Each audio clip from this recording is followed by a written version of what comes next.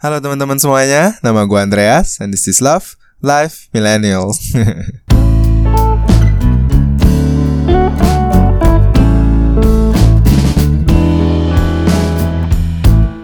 Alright, episode keempat dari podcast gue. Nah, jadi kali ini seperti yang gue udah bilang di sebelum-sebelumnya, gue bawa temen gue nih untuk bisa join dan share tentang cerita dia di Shanghai. Pertama-tama gue kenal dia ya sejak gue datang, which is sudah 7 bulan. Dan gue merasa dia seorang pribadi yang luar biasa banget. Kita dari awal juga langsung fit in karena ya orangnya santai dan walaupun dari luar kelihatannya selengean. Oke. Tapi ya sebenarnya dia dewasa lah dan dia juga punya tujuan tertentu di Shanghai. Makanya gue kali ini mau interview dia karena gue pengen tahu dia tuh di Shanghai cerita itu kayak gimana. Apa yang pertama kali bikin dia bisa datang ke Shanghai. Terus apa aja yang dialamin di sini dan coba deh mungkin dari sekarang kita kenalin dulu. Oke, nama gue Indra. Nama lengkap gue Franciscus Indra. Gue tahun ini itu 23 tahun. Dan gue di Shanghai ini udah sekitar 1,5 tahun. Jadi ini semester keempat gue. Lu di sini emang khusus buat belajar bahasa kan? Yap. Kalau sepengetahuan gue lu sebenarnya awalnya planning itu untuk cuman setahun nih. Kok lu bisa kayak tiba-tiba sekarang udah 1,5 tahun nih, gimana nih? Kayak lu betah banget kah gitu di Shanghai? Jadi begini, kalau kita bilang betah itu ada 2 reason. Pertama, reason yang lu bawa dari rumah pertama kali datang, itu reason yang mempertahankan lu sampai 2 tahun. Atau reason kedua, reason yang baru muncul pas lu di Shanghai. Nah, dua-dua ini gue ada. Pertama, gue dari rumah emang membawa satu misi. Karena gue ada family business di mana gue harus bisa berbahasa Mandarin. Karena zaman sekarang itu semua itu tentang made in China, right? Jadi ya bokap gue, terutama bokap gue yang mengharuskan gue untuk bisa berbahasa Mandarin. Untuk bisa langsung berkomunikasi dengan suppliernya tanpa kita menggunakan translator. Nah itu reason yang gue bawa dari rumah sampai sekarang, yang bisa bertahan sampai 2 tahun. Reason kedua yang tiba-tiba muncul dari Shanghai, karena Shanghai itu enak bro. Enaknya itu gimana nih? Dalam arti kayak mungkin pergaulannya kah? Atau secara lingkungan lu hidup gitu? Jadi gini, pertama tuh yang gue pikir China itu, ya udahlah, paling mungkin toiletnya emang agak bau, terus tempatnya yang kayak di film-film dom. Cuma tentang apa yang gue pikirkan di Shanghai itu, sama yang gue datang di Shanghai sekarang itu beda sekali. Jadi tuh gue sampai sini, domnya oke, lingkungan gue oke, teman-teman gue dapatnya oke, dan juga apa yang gue mau di sini juga semua ada sih. Bahkan restoran makanan yang aneh-aneh pun gue bisa makan di sini. Iya sih, mungkin karena lu juga kan datangnya ke Shanghai ya, yang memang udah sangat internationalize banget. Kalau lo datang ke pinggiran kayak zaman gue dulu, lo nggak akan ketemu tuh yang namanya makanan-makanan bule banyak-banyak. Gue juga dulu pernah datang ke Beijing, gue jalan-jalan. Gue ke Beijing itu sekitar 2 minggu. Gue jalan-jalan sama temen gue, jadi nggak pakai tour, jalan sendiri. Bagus, cuman gak tau kenapa gue lebih fit ke Shanghai gitu. Bukan karena Shanghai lebih modern atau gimana. Memang makanannya Beijing itu menurut gue itu lebih enak pada Shanghai. Oh ya? Ya, gue lebih suka. Apalagi saukonya bro. Oh ya? Ya. Tapi gak tau kenapa di Shanghai itu dia punya speed itu beda sama Beijing. Karena dalam arti kayak working pace-nya gitu. Ya, pace di sini cepat karena di sini emang center of economics-nya Cungko kan. Jadi ya gue pikir it fits to me. Pertama kali itu kan lu datang ke Beijing itu 2 minggu. Itu kayak untuk visit doang atau mungkin untuk supplier atau gimana? Oh enggak, itu murni jalan-jalan bro. Terus kayak lu di China ini kan tadi lu sempat mention kalau lu mengemban misi nih, misi untuk bisa belajar Mandarin untuk meneruskan atau mungkin memperluas scope dari bisnis bokap lu. Mungkin ceritain dulu deh kayak bisnis bokap lu tuh kayak gimana sih? Jadi kita tuh trading company, cuman kita lebih fokus ke dalam satu tipe produk.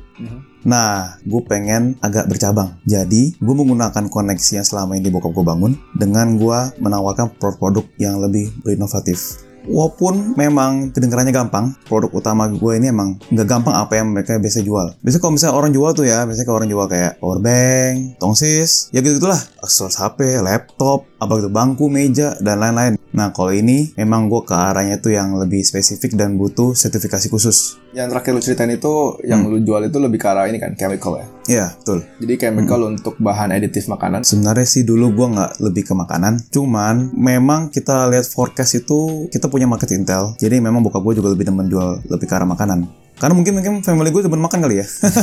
Tapi memang begini, semua orang tuh punya rezeki masing-masing. Kita bisa main semuanya, kimia semua. Cuman kalau kita nggak punya keyakinan untuk semua itu, kita nggak mungkin bisa jalanin semuanya. Jadi lu akhirnya menentukan atau mungkin your dad yang menentukan untuk masuk ke niche apa nih? Misalnya kayak makanan atau? Oh, memang ini kita usahanya udah bergelut sekitar 25 tahun.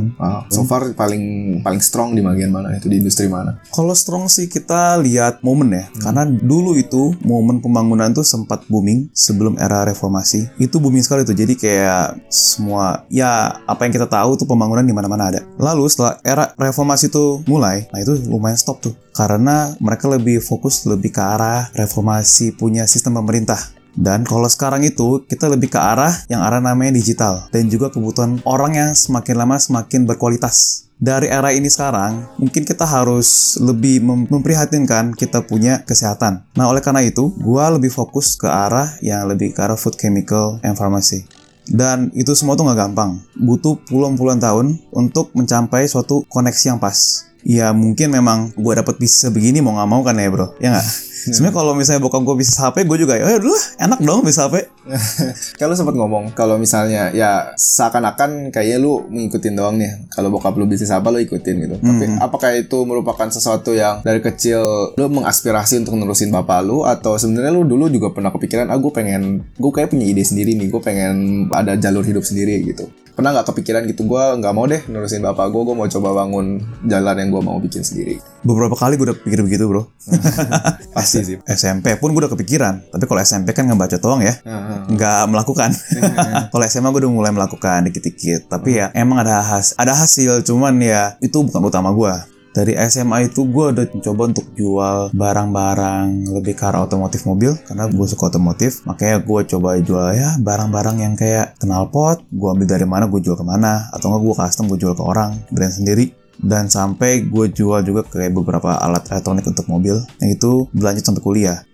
Gue sempet jadi bagian dari I.O. Makanya itu ya namanya juga bisnis pasti ada naik turun ya bro ya. Nah itu pas banget lagi turun tuh. I.O. itu apa maksudnya? Kayak event organizer? Iya, event organizer. Okay. Tapi awalnya itu gue ikut suatu tempat di mana dia mengajarkan kayak semacam motivation school lah. Tapi motivation itu lebih ke arah bisnis. Nah, karena gue setiap minggu gue datang terus, gue gak pernah absen. Nah, gue ditarik lah jadi bagian I.O. mereka. Nah, dari situ gue juga dapat pengalaman yang baru. Dari gue usaha sendiri, gue kerja sama orang. Beda bro ya. Biasa orang kerja sama orang nih usaha sendiri bro. Karena usaha sendiri. Ini gue kebalik. Gue dari usaha sendiri, pindah gue kerja sama orang. Tapi fun banget karena nggak suka-suka gue jadinya. Apalagi event kan. Event tuh bener kayak preparationnya tuh matang banget. Gue dulu itu jadi bagian event koordinator. Jadi kayak mengemban beberapa bagian yang seperti rangkaian acara dan juga seperti isi acara. Maupun kalau misalnya acara pun itu ada bazar, itu pun gue yang jualan-jualan tuh buat bazar bro. Oh ya? Iya. Rangkap ya? Rangkap bro, rangkap. Cuma gue seneng. Semakin rangkap gue semakin seneng. Yang penting ada hasilnya kan. Iya. Gitu. Jadi guys, kalian yang dengerin nih, gue kasih konteks dikit. Gue ketemu Indra ini kan di komunitas gereja di Shanghai. Dan gue ngeliat dia sih memang orangnya businessman banget ya. Kayak di sini pun dia bener-bener yang walaupun dia tugas utama ya dalam untuk belajar bahasa, tapi dia juga kayak mencoba untuk mencari bisnis-bisnis lain nih. Kayak kemarin ini kan setahu gue lu juga jualan sarang burung. Terus baru-baru ini juga kayak lagi cari kesempatan buat masukin biji kopi ya dari Indo. Dan ini salah satu yang gue seneng sih. Kayak orang tuh belakangan ini banyak yang berlomba-lomba apa ya yang bisa gue ambil dari apa yang gue bisa ambil dari luar negeri ke Indo, well which is good gitu kan, lu membawa inovasi baru. Tapi kadang-kadang mereka suka nggak kepikiran untuk coba bawa apa yang udah ada di Indo untuk luar negeri gitu. Makanya kayak kemarin tuh kan ada berita si Kesang mau bikin cendol di luar negeri. Menurut gue sih itu ide brilian sih. Kayak jadinya orang juga tahu gitu bahwa kayak brown sugar itu nggak cuma dari Hong Kong gitu kan. Kita juga udah punya. Makanya ketika lu bilang lu mau masukin biji kopi luwak gitu ya, gue kayak oh ya ini merupakan gagasan yang bagus gitu. Nah, so far kayak lu udah kepikiran apa nih untuk yang si kopi gitu? Atau mungkin lu boleh ceritain dulu dari awalnya lu bisa mulai yang sarang burung tuh gimana? Kalau sarang burung sebenarnya gini bro, di China memang banyak produk sarang burung, tapi memang gue jualan sarang burung ini nggak jalan. Maksudnya nggak jual gitu, nggak banyak itu nggak. Karena di sini mereka itu tuh udah punya jatah masing-masing. Oke lah, sarang burung itu sebagai pintu pertama gue untuk menjual di sini. Cuman emang itu nggak berhasil, karena memang susah. Pertama susah, kedua itu barang mahal bro.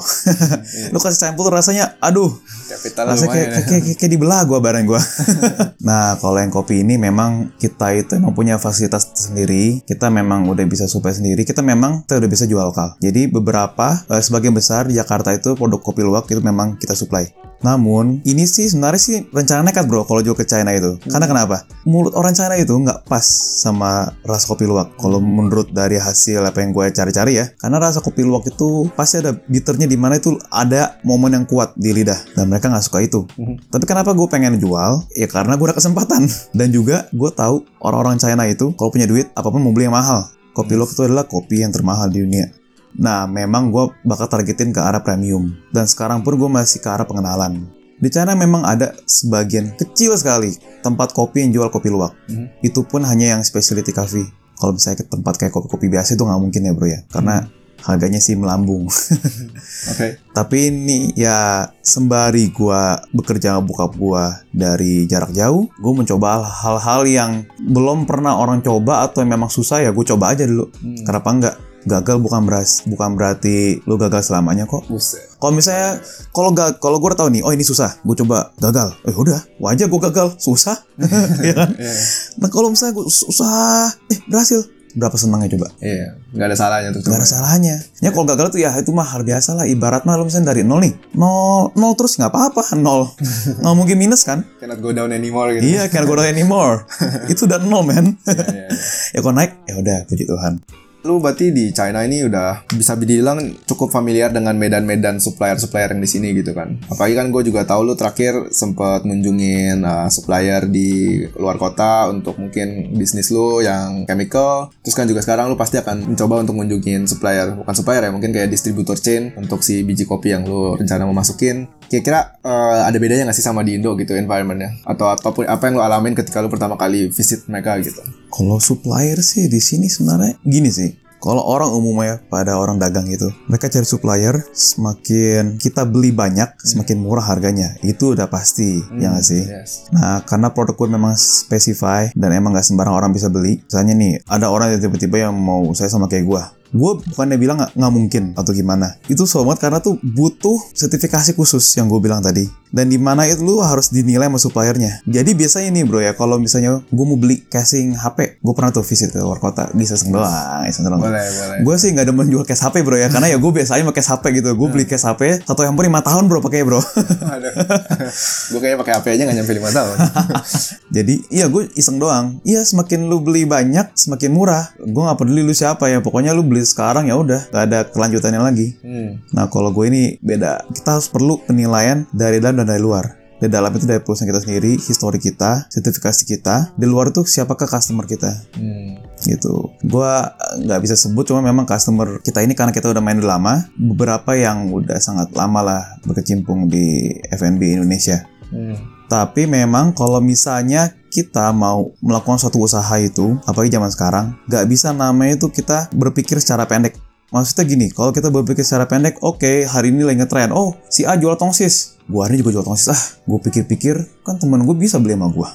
Kalau menurut gue sih, kalau pikiran zaman sekarang sih harusnya nggak begitu ya. Harusnya lebih ke arah inovatif. Carilah apa yang dapat menyelesaikan masalah lebih cepat. Memang ikut-ikutan tuh nggak ada salahnya. Cryptocurrency gitu. Bitcoin. Aduh, Bitcoin. Kalau ngomong Bitcoin ya bro ya, gue tuh pernah apa gue main Bitcoin ya, gue pikir gitu ya. Iya. Kan gue kan hal yang menurut gue tuh bukan awam ya, gue tahu Bitcoin itu cara kerja gimana. Gue sempet bro, gue mau beli yang alat yang miner tuh. Mining ya, gue mau beli mining. Gue tempat udah ada yang kosong. Oke udah siap semua deh, tinggal gue beli tuh alat miningnya. Gue kepikiran, gila bro, gue mining gini dapet cari duitnya gampang banget dong. Iya nggak? Terus gue mikir-mikir, nggak ada namanya cari duit tuh gampang. Cari duit gampang tuh cuma satu, ngemis. Bener nggak bro? Boleh. Makanya gue berpikir oke lah. Gampang lah, nggak dikasih. Gue sih nggak ngasih. Ya bokap gue juga terserah gue karena gue pakai duit gue sendiri mau beli mainnya terserah. Akhirnya gue putus untuk nggak beli. Gue lebih ke arah yang apa yang gue suka deh. Pokoknya jangan ikut-ikutan orang. Yes. Gue lebih suka bisa apa yang gue suka daripada gue ikut-ikutan orang yang penting dapat duitnya segala macam. Memang kemungkinan Anda bisa dapat duitnya. Cuma kalau Anda nggak happy itu nggak mungkin tahan lama. Setuju. Kayak gue juga selalu merasa in the end sebenarnya cari duit itu adalah kayak yang penting lu bisa memprovide value kepada orang lain gitu.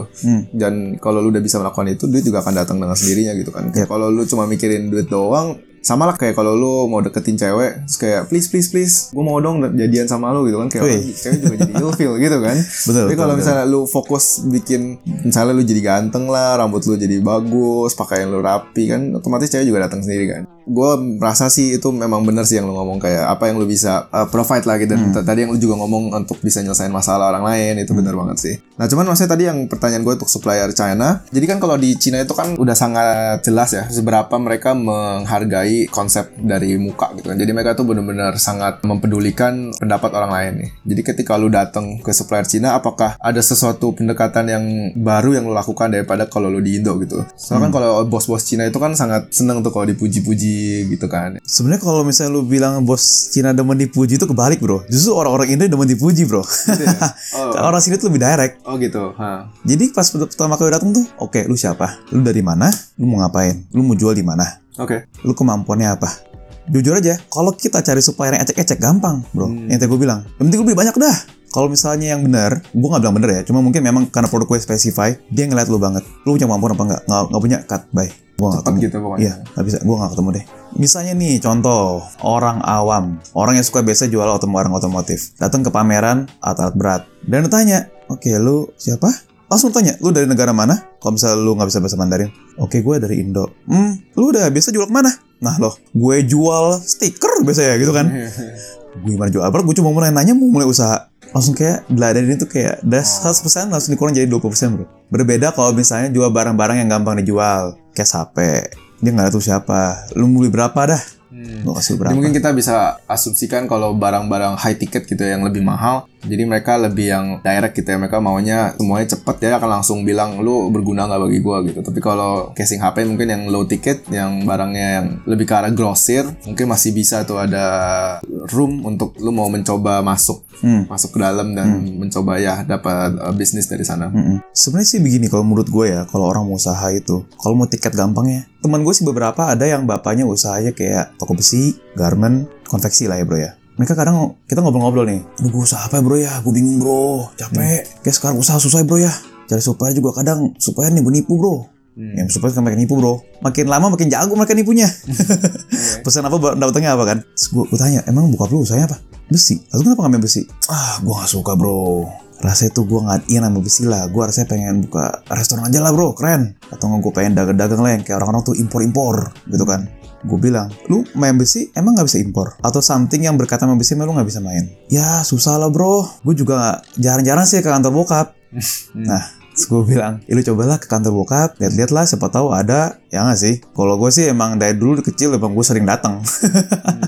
Gue tuh orangnya penasaran banget. Playgroundnya lu ya? Ya, gue playground banget. Jadi gue tuh datang ke kantor, gue gak malu-malu sama karyawan, gue udah kayak keluarga gue semua. Nah, somehow dia ikutin kata-kata gue, padahal orangnya batu. Akhirnya dia coba, tiba-tiba pas kita ketemu lagi, Dra, gue kayak mau ini deh, impor yang ini deh, alat bor. Karena gue besi ini perlu bor yang gini-gini loh. Ya gue gak tahu juga lah, gue mana ngerti sih main bor. Well, ya udah, lu cari ya coba, cari. Memang dia bukan di China, dia dapetnya itu di mana gitu, pokoknya di Asia Tenggara, gue lupa. Dia dapet lah itu alat bor. Ya sampai sekarang dia lumayan, dia main alat bor sesuai dengan apa yang dia berhubungan lah. Kalau gue bilang, dia juga toko besi, dia jual alat bor, karena kepake juga kan. Dia berinovasi lagi. Oh boleh deh sini, gue sekarang jadi spesialis bikin pagar rumah, pagar apa. Jadilah itu dari toko besi, jualnya cuma besi-besi doang, jadi jual pagar. Well, gue bilang itu tiket cepetnya kalau menurut gue. Nah kalau bagi yang mungkin keluarganya bukan punya usaha sendiri, ya mereka juga bisa dapat dari orang tuanya sendiri. Bisa tanya, papa atau mama tuh biasanya berkecimpung di usaha mana sih? Atau di pekerjaan mana sih? Coba ada yang bisa aku tekunin nggak? Jadi maksud lu kalau memang keluarganya udah punya usaha, tiket paling cepat itu adalah ya lu cobain aja terusin, karena otomatis kan keluarga lu juga udah punya pengalaman dan bisa beri lu bimbingan atau mungkin koneksi untuk supaya lu bisa lebih lanjut lah gitu di lane itu. Tapi kalau untuk yang nggak punya usaha, jadi nanya aja gitu. Kadang tuh orang itu ya ada yang demen usaha dan demennya jadi profesional. Sama gue juga demen jadi profesional karena gue pernah kerja sama orang. Gue kerja teliti, gue disayang bos, ya kan? Maksudnya kalau misalnya kita orang yang teliti, kita pasti disayang bos gak sih? Teliti dan berpenghasilan tinggi untuk perusahaan itu pasti sayang bos. Nah kalau misalnya untuk profesional itu, menurut gue sih ya zaman sekarang sekolah di luar negeri tuh pasti udah banyak lah. Udah bukan ngetren lagi, pasti udah umum lah. Cuma memang masing-masing lah. Ada yang pulang dapet pekerjaan karena lu luar negeri, weh gitu kan. Ada yang kayak pulang juga nggak dapet. Itu pun manusia ini ada 3, semangat, doa, terakhir hoki bro. Oke. Lu gak hoki, ya lu gak jalan. Hoki datang yang mana? Ya doa. Sebelum doa lu salah dulu bro, biar doa lu didengerin. Tapi gue ngeliat lu sih lebih ke arah yang businessman sih, enggak yang ke arah profesional. Soalnya kan gue juga merasa lu lebih orang yang mencoba untuk innovate daripada untuk meneruskan gitu. Gue seneng sih kayak ngeliat lu walaupun setelah kuliah bahasa ada waktu luang apa, lu coba mikirin lu bisa usaha apa gitu di luar. Jadi ya kita di luar nggak yang cuman enjoy time dikirim sama orang tua buat belajar bahasa udah itu aja gitu. Tapi kita malah ngelimit potensi yang kita bisa lakukan. Sebenarnya di luar kan juga kaya banget ya, akan pengalaman, akan koneksi. Betul. Lu bisa cari supplier apa, tiba-tiba lu bisa lanjutin bisnis di Indo kan super Sebenarnya rewarding kalau lah gitu. misalnya untuk cari supplier itu, gue juga walaupun gue dari perusahaan yang udah lama, mereka itu bisa lihat orang. Gue ini orang baru kerja, emang udah berkecimpung lama. Sebenarnya gue di sini itu nggak fokus untuk cari supplier baru gitu, nggak, karena produk gue tuh sudah jual, nggak perlu cari supplier baru setiap hari.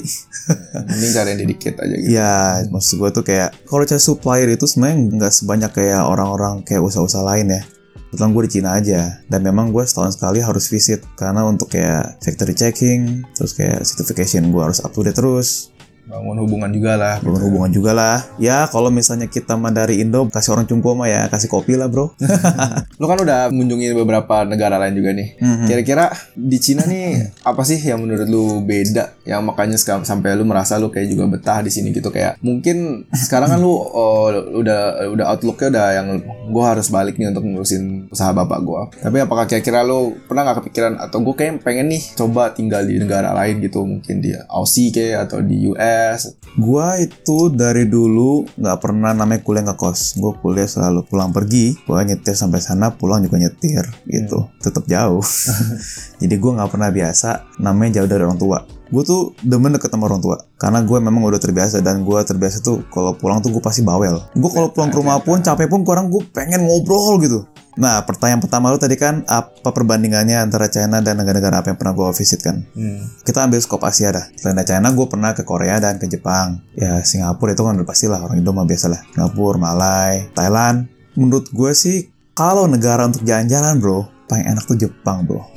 Memang semua orang bilang gitu bro. Makanannya wow luar biasa. Mau makanan ngasal pun ya enak gitu. Lu kalau di China makannya dikit zong lo kalau salah lo. Lu salah dikit zong lo. Gue pernah bawa orang tua gue ke Beijing. Ngasal makan bro karena mau ngejar waktu, mau ke airport. Udah dekat hotel. Kelihatannya bagus bro. Datangnya zong. Wow. Nggak enak ya. Harganya juga zong bro. Aduh. Dan kalau misalnya gue tuh merasa di China itu ada perbedaan karena negara ini negara kaya cuma masih developing.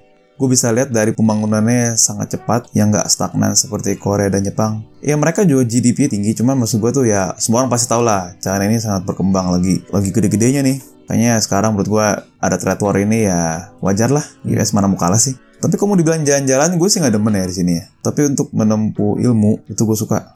Kalau misalnya lu tanpa dengan tanggung jawab yang lu emban sekarang nih yang dikasih bokap lu masih mau stay nggak di sini lanjut? Wah kalau misalnya gue nggak ada beban untuk melanjutkan pekerjaan keluarga di Indo, gue sih pengen bro cari kerja di sini. Jadi profesional, nggak jadi bisnis. Well, profesional di sini tuh sukses semua loh bro. Kan tapi kerjanya kayak kerja sama orang tua sampai malam-malam. Iya di sini profesional gue lihat tuh sukses. Jadi Indra ini tuh anak sulung ya, makanya dia ditugaskan untuk datang ke China untuk supaya bisa cari ilmu untuk dibawa lagi balik ke Indo buat perusahaan bapaknya. Pernah gak sih lo kepikiran coba kalau gue kayak anak bungsu aja gitu? Soalnya kan kayak gue sendiri pun anak bungsu, makanya gue mungkin lebih dikasih kebebasan dan gue tipe yang lebih suka merantau gitu. Jadi gue kayak taruh dari negara ini, gue ntar mau ke negara itu. Kalau lu kan yang kayaknya hanya bersinggah lah gitu ngomongnya ke China sebentar, terus tadi harus balik lagi ke Indo. Pernah gak kepikiran lu kalau lu jadi anak bungsu lu bakal lebih santai gitu? Kalau santai sih enggak ya, karena semua orang pasti mau cari duit cepet-cepet. Kalau gue sih gue pengen cari duit cepet-cepet. Okay. Saya gue tuh ada satu mimpi yang belum tercapai karena butuh uang. Butuh uang. Semua ya kan, orang butuh bro. Iya semua orang butuh bro, walaupun ya orang tua bisa menyanggupinya. Cuman ya 23 tahun men, masih minta, ya nggak sih? Gue untuk mendapatkan rezeki lebih banyak mungkin gue pengen kerja juga di sini kalau misalnya gue jadi dulu ya. Gue misalnya gue jadi anak bungsu, statusnya masih free. Gue pengen namanya explore gitu. Kerja dimanapun gue hajar. Mau awal kerja kasar pun ya dilihat juga sih kasar gimana. Ya gue demen kerja. Gue sebenarnya kalau misalnya lu bilang gue pengusaha juga, gue sekarang tuh bukan pengusaha gimana banget bro. Gue ikut orang tua tuh berarti gue profesional juga dong. Gue kerja sama orang juga dong. Ini bedanya sama orang tua aja. Usaha sendiri tuh ketika mandiri gue pegang suatu departemen yang buka gue kasih dulu, pegang lah. Nah itu baru gue merasa gue pengusaha. Pernah gak sih merasa kayak terbebani gitu? Kayak Terbebani pasti. Karena walaupun lu suka, kadang ada suatu beban di mana ada masalah yang lu nggak bisa selesaikan hari itu. Jadi sekarang fokus utama lu adalah ya itu, untuk bantuin orang tua lu dulu. Baru ntar kalau let's say udah lebih bebas kali ya, udah lebih independen, baru lu coba cari-cari yang lain gitu kali untuk kedepannya. Cari cara lain sih, maksudnya cari bisnis lain gitu atau apa gitu kan. Lu nggak mungkin seumur hidup lu, ya mungkin aja sih, tapi kemungkinan besar kayaknya kalau tipe-tipe otak dengan mindset lu, kalau lu udah fix dengan usaha bapak lu yang kira-kira lu udah bisa handle sendiri atau mereka udah bisa independen, ya udah lu coba cari di bidang lain. Iya, kayak misalnya nih gue bisa main otomotif lebih gede. Kalau tunggu gue punya duit dulu bro, harus pakai free tiketnya dulu dong. Gue pernah diajarin sama satu guru motivator gue. Dia bilang, lu dari Jakarta sampai ke puncak itu ada 3 pilihan. Satu, lu naik bus isinya sumpek. Satunya lagi, lu naik kereta cepet, cuma lu muter-muter, tapi lama nyampenya, cepetan bus. Lu pakai mana? Gue tanya lu mau pakai mana, Bre? Pilihannya tadi jadi busnya satu rame tapi langsung nyampe, satu lagi sepi tapi muter-muter. Iya, busnya rame sumpek dah, lu gak enak banget dah pokoknya dah. Duduk berasa lu duduk di batu deh. Lu pilih mana? Kayak gue pilih yang sepi tapi muter. Well. Ya jawaban gue berbeda, gue lebih pilih yang bus. Supaya cepet nyampe aja. Iya, karena gue tuh orangnya ngejar waktu. Karena kalau gue mikir, kalau gue muter-muter siapa tahu gue ketemu tempat lain yang akhirnya gue gak usah jadi ke puncak bro. Iya, well itu sih.